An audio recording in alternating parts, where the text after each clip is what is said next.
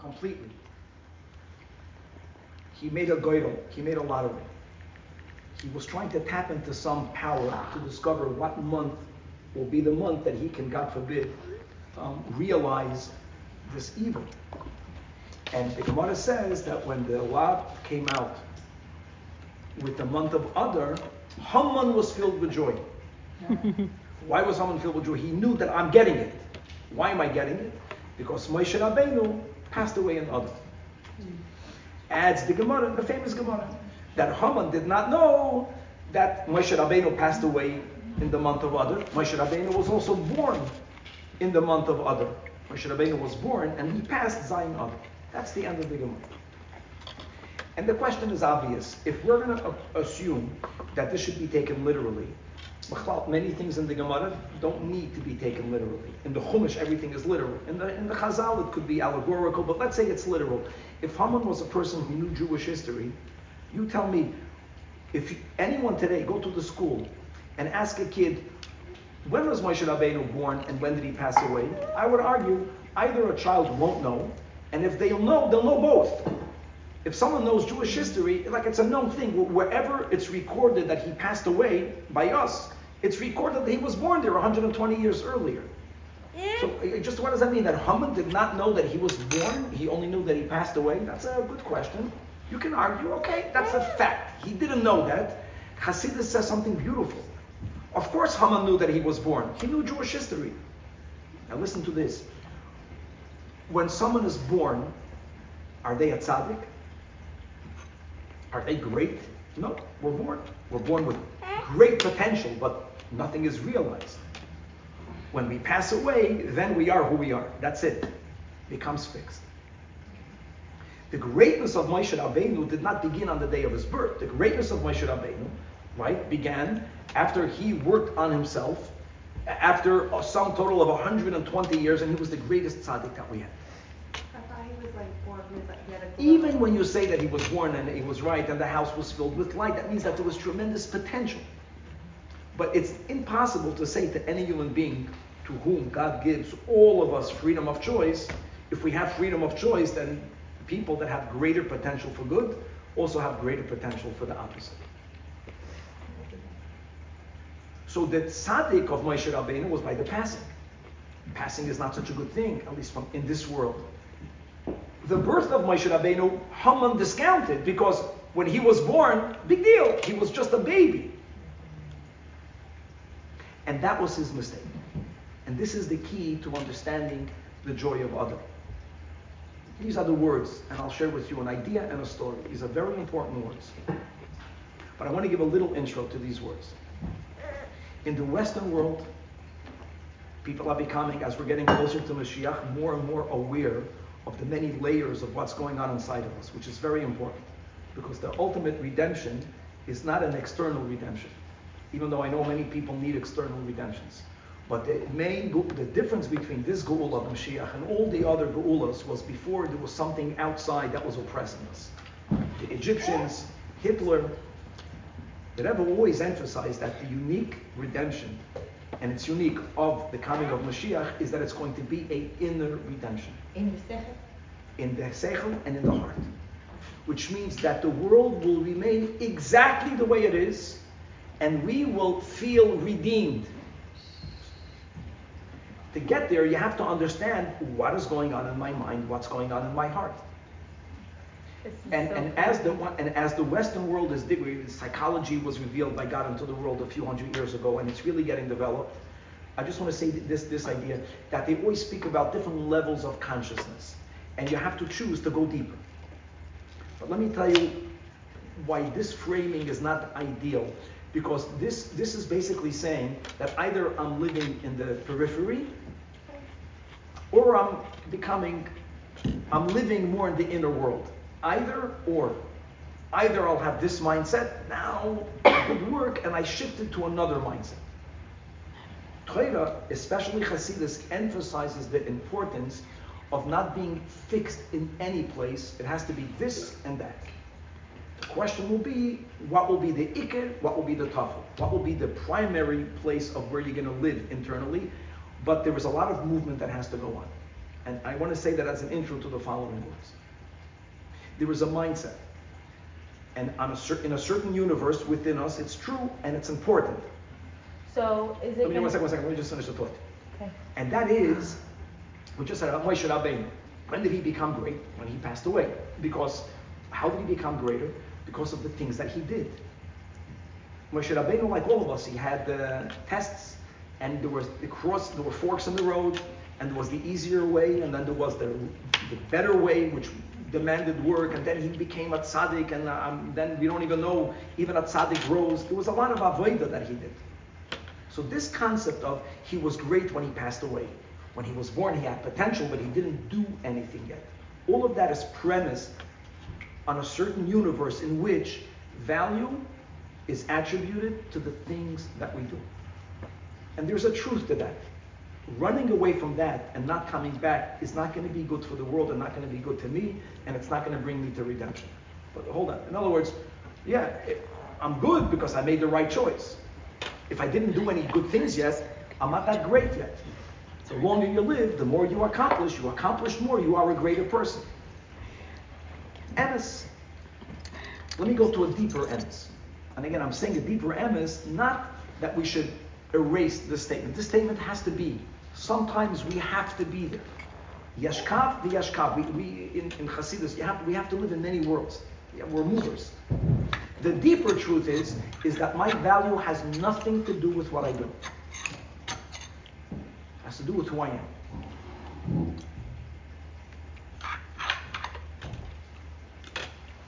And many people go through a lot of anguish, which does not allow the person to experience simcha, when they are living in the first universe, which is my value, my worth, my self-worth, which is the foundation, is based on what I'm doing.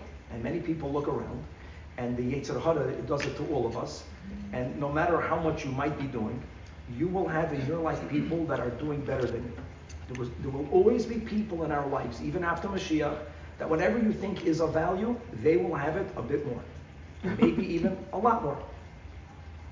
And this is avodah. And then, if I'm comparing myself, I'm this and this age, I did this and this effort, and I'm going to start focusing on those areas in my life where there's still a lot of room for growth, and I'm going to compare myself to someone who I think, with my clogged glasses, who knows what's going on with the other person, that person accomplished more than me. There are other people that have more value, whatever it is of value. Or even where they started. Everything.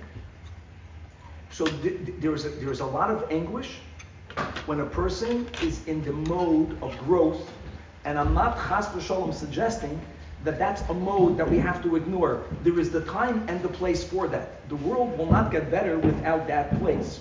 Where am I? Like Cheshbon HaNefesh, Rosh Hashanah, Yom Kippur. That's exactly what we're doing. We're not coming Yom Kippur and telling God, I am who I am. I accept who I am. Chutzpah. That's not Yom Kippur. That's Simchas Torah. There is a time for a person to make to the best of their ability. Don't exaggerate the faults, which is very difficult. Some people, they exaggerate their qualities. Try not to do that. Some people are arrogant. Most people, 99.99, have an issue with self-esteem, especially the arrogant people. So they put themselves down. They're always putting themselves down. So they feel little. So they feel anguish. They're not going to feel joy. There is a time, and that's the month of Adar. And that's the birth of Moshe. We, in a certain deeper universe, the birth of Moshe and the passing of Moshe is equal. Say Moshe Rabbeinu. Moshe Rabbeinu, you know what he did in 120 years? None of that was done when he was born. Emes. But you know what? He had the same worth. Moshe Rabbeinu. A Yiddish neshama. They're accepting you, how you are, where you are. Yesh v'yesh. The more we live in the latter, the more joy we will experience. Perhaps the less we will grow, but the more joy we're going to experience. And when a person gets that right balance, this is mamash redemption. Let me say the same in different words. Instead of focusing on self, which is a good beginning point, the Alter Rebbe begins on self. Hopefully, as Jews, we're going to focus on God. Same thing. my relationship to God and my relationship to others. There is a truth. And people, if they say otherwise, they're either angels or they're lying. That my relationship to others will be contingent on what they do for me. And if I don't feel like I'm getting what I deserve or what I would want or what I need, I'm going to feel a distance. Especially if I'm judging. I'm giving more than I'm receiving. In other words, relationships with self has to do with, am I giving or am I not giving? If I'm not giving, I'm unworthy. That reflects on others. Are you worthy or not worthy? Depends on what you're doing. Same has to do with the Eibishter. Is God worthy? How can I have a relationship with God if, from my perspective, many things that God could have made better for me, God did not? I have a problem with God. That problem is premised only because my relationship is sitting on, what are we doing for each other? What are you doing for me? And there is a place for that. And there's nothing wrong at some times for a Jew to tell God, God, I really feel like I'm doing my part. I would like for you to do your part. There's a place for that. It's very important. It's not one or the other. It's not right or wrong. But there is a deeper emes. The deeper emes is that we are connected to God no matter what. Saying, I accept my reality the way it is. When my reality is not good, I'm not running away to find another reality. Because in the other reality, things will get better. It's exactly the way it was meant to be. And the anguish that I feel is because I'm not accepting it.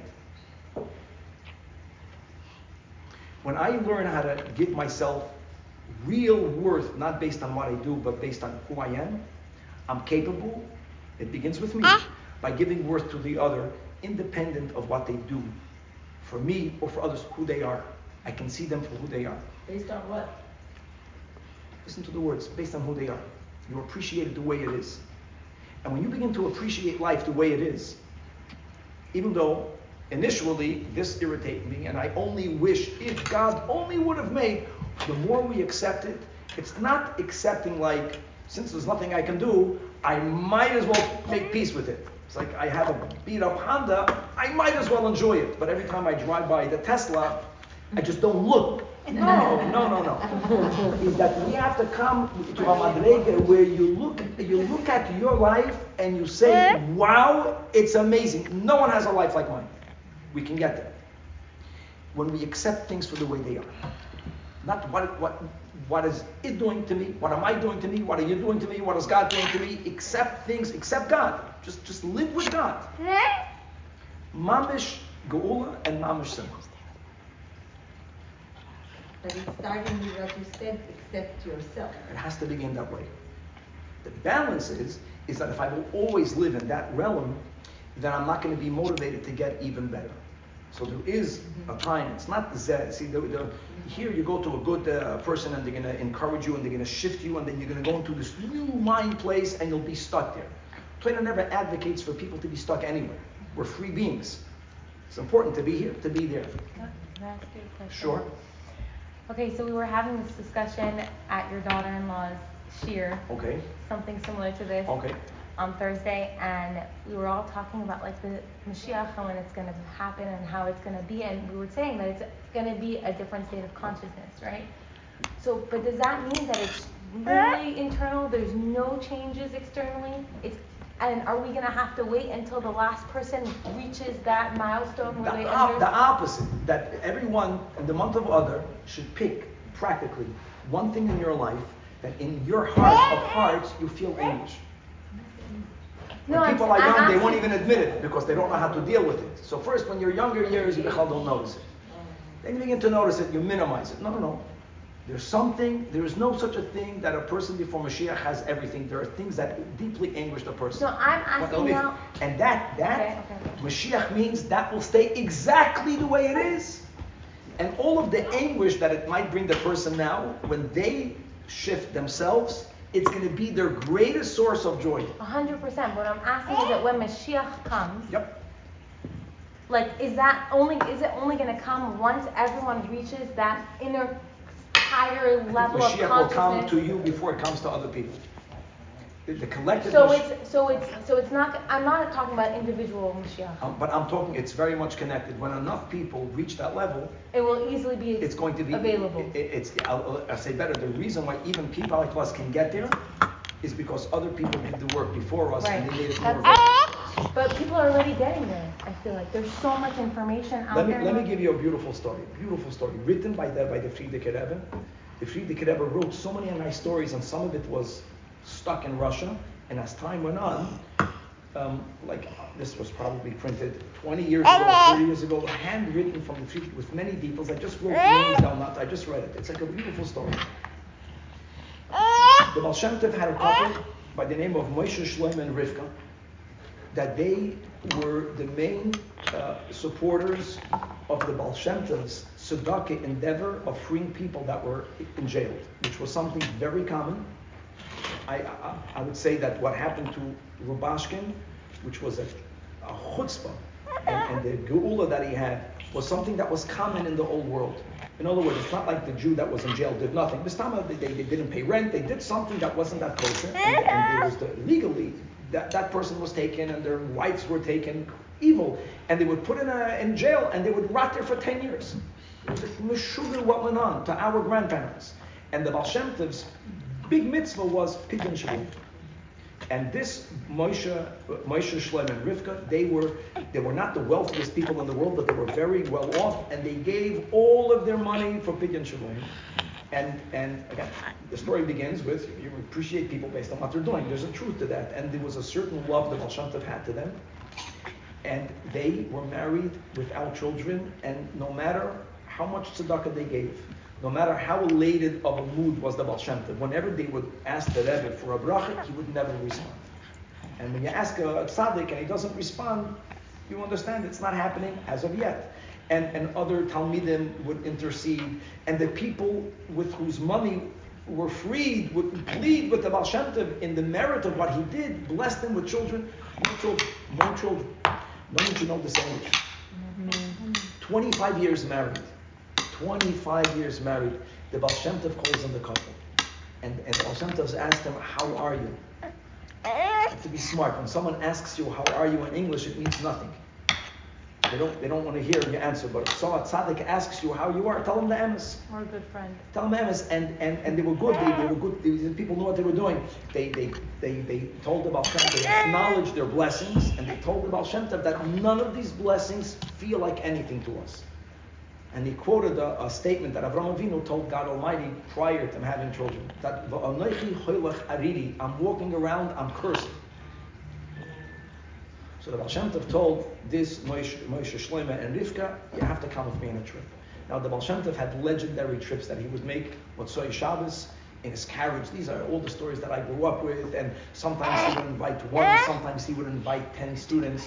I don't know of any other story where a woman got to go along. For right or for wrong, a woman went along. This is the story. Here we go. So the Baal Shem Tov told Moshe Shlomo and Rivka, you're coming along on the trip. Wow. And B'chal, the Baal Shem Tov would reach far destinations. These were miraculous trips. And the Baal Shem Tov comes to a yishuv, a Jewish village somewhere in Ukraine, and he tells this couple, come with me. And they go to the marketplace, and they begin to see children going to school, and he begins to stop the Baal Shem Tov. What's your name? Baruch Moshe. He stops another boy, what's your name? Baruch Moshe. A third boy, Baruch Moshe. Another boy, Moshe Mordechai. Another kid, Baruch Eliyahu. Then he begins stopping the little girls. What's your name? Baruch Aleya. Another girl, Baruch Aleya. The Frierdiker Rebbe is a good writer. He writes it many times. Then finally, he got up to Baruch Miriam. And then he says, come with me in the carriage. And they went to the next village. And they began to stop the kids. It's like going into a Lubavitcher school. All the boys are Menachem Chaim Mushka. I mean, that was how everyone was named after this. Baruch Moshe and Baruch Aleya. So finally, the Baal Shem Tov chose to stop a person. And he told him, listen, I'm wandering around here. A nice tour of, Jewish Ukraine. And this is very unusual. All of the kids have the same name. What's the story behind the name? So the guy says, everyone knows, don't you know? that Isaac Moshe was the butcher. Many years ago, he was a butcher. He was the Jew that made it. Mamash like Rabashkin. He not only sold meat, he got into the livestock business. It's a good business. You buy animals, you sell animals. It's wealth. It used to be the wealth. It was real estate and cattle. And he became very wealthy. And he was married for many years. No kids, no children. A big tzaddik came there, and he gave a bracha to him. And he had a son. He had a son, Baruch Moshe. This is Baruch Moshe. The son gets married to Bracha Leah. Oh, 1 second. And Baruch Moshe was unable to learn Torah. He was unable. His mind wasn't opened. He went to school like many kids. And today again, there's many tools that are amazing that our parents did not have. That the children that have certain challenges, we know how to really help them. They didn't have that. There was one refuah shalema for everything. That was a slap. That was how I grew up. And that was supposed to work for everything. Everything, you don't know, that slap, and then it worked. You were fixed. That's what they thought for thousands of years. The joke is on us. So this kid is not a chapping. He's bar mitzvah. He's not chapping anything. He barely knows how to read. So his father, Isaac, a wealthy guy, tells his son, enough, stop. It's anguish. Come work with me. And this Baruch Moshe was so successful. A 13-year-old, a 14-year-old, he grew the business. He grew the business so much that Isaac went back to learn. And Baruch Moshe became a giant, became wealthy, and he married Bracha Leah. And what happened to his father happened to him. No kids. And listen to what this man is telling the Baal Shem Tov in the presence of Moshe, Shlomo, and Rivka. They're married for 25 years without kids. The only thing that Baruch Moshe understood a little bit is that in the Beis Medrash at night in Shul, between Mincha and Ma'ariv, you're supposed to learn something. Rabbi Yossi learned Rambam. The Rebbe wanted us to learn Rambam. In other shuls, you say a Talmudic story. It captivates. Story. So he loved the stories. And then there was a certain statement or certain message that he understood. And there was a statement that says that whoever teaches his fellow's child Torah, it's as if he gave birth to them. When he heard that, he completely broke down. He broke down because he had no children.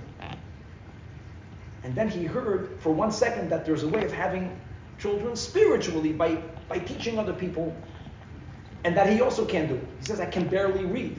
Not I have children, not I'm able to teach and have children. So he faced his lot, and he was completely broken. So he walked over to the person giving the talk, and he expressed his anguish, and the rabbi there told him, no, you don't understand. It doesn't mean you have to teach them. It means you have to support the schools who teach the kids, and it's as if you gave birth to them.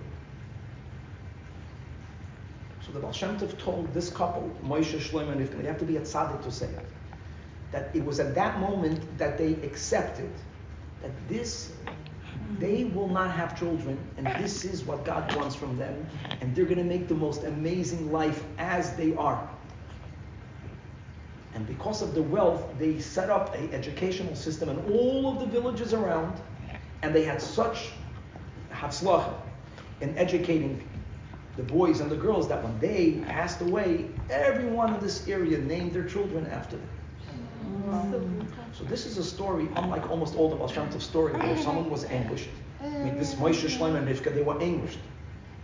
So that in Golus, the Geula is a bracha with a kid. That's a Golus Geula. The real Geula means, I'm not saying there's a place to try to get what you don't, 100%. But the real Geula is that when a person understands that this is my reality, which means this is what Hashem wants from me, and it's not that I'll make peace with it, those are bitter words, the opposite. This is amazing. This is for you, you're amazing. And a person, there's so much more joy in that, so much more than the joy that you feel when you accomplish something. When you get joy from what you did, you will have joy maybe for one evening.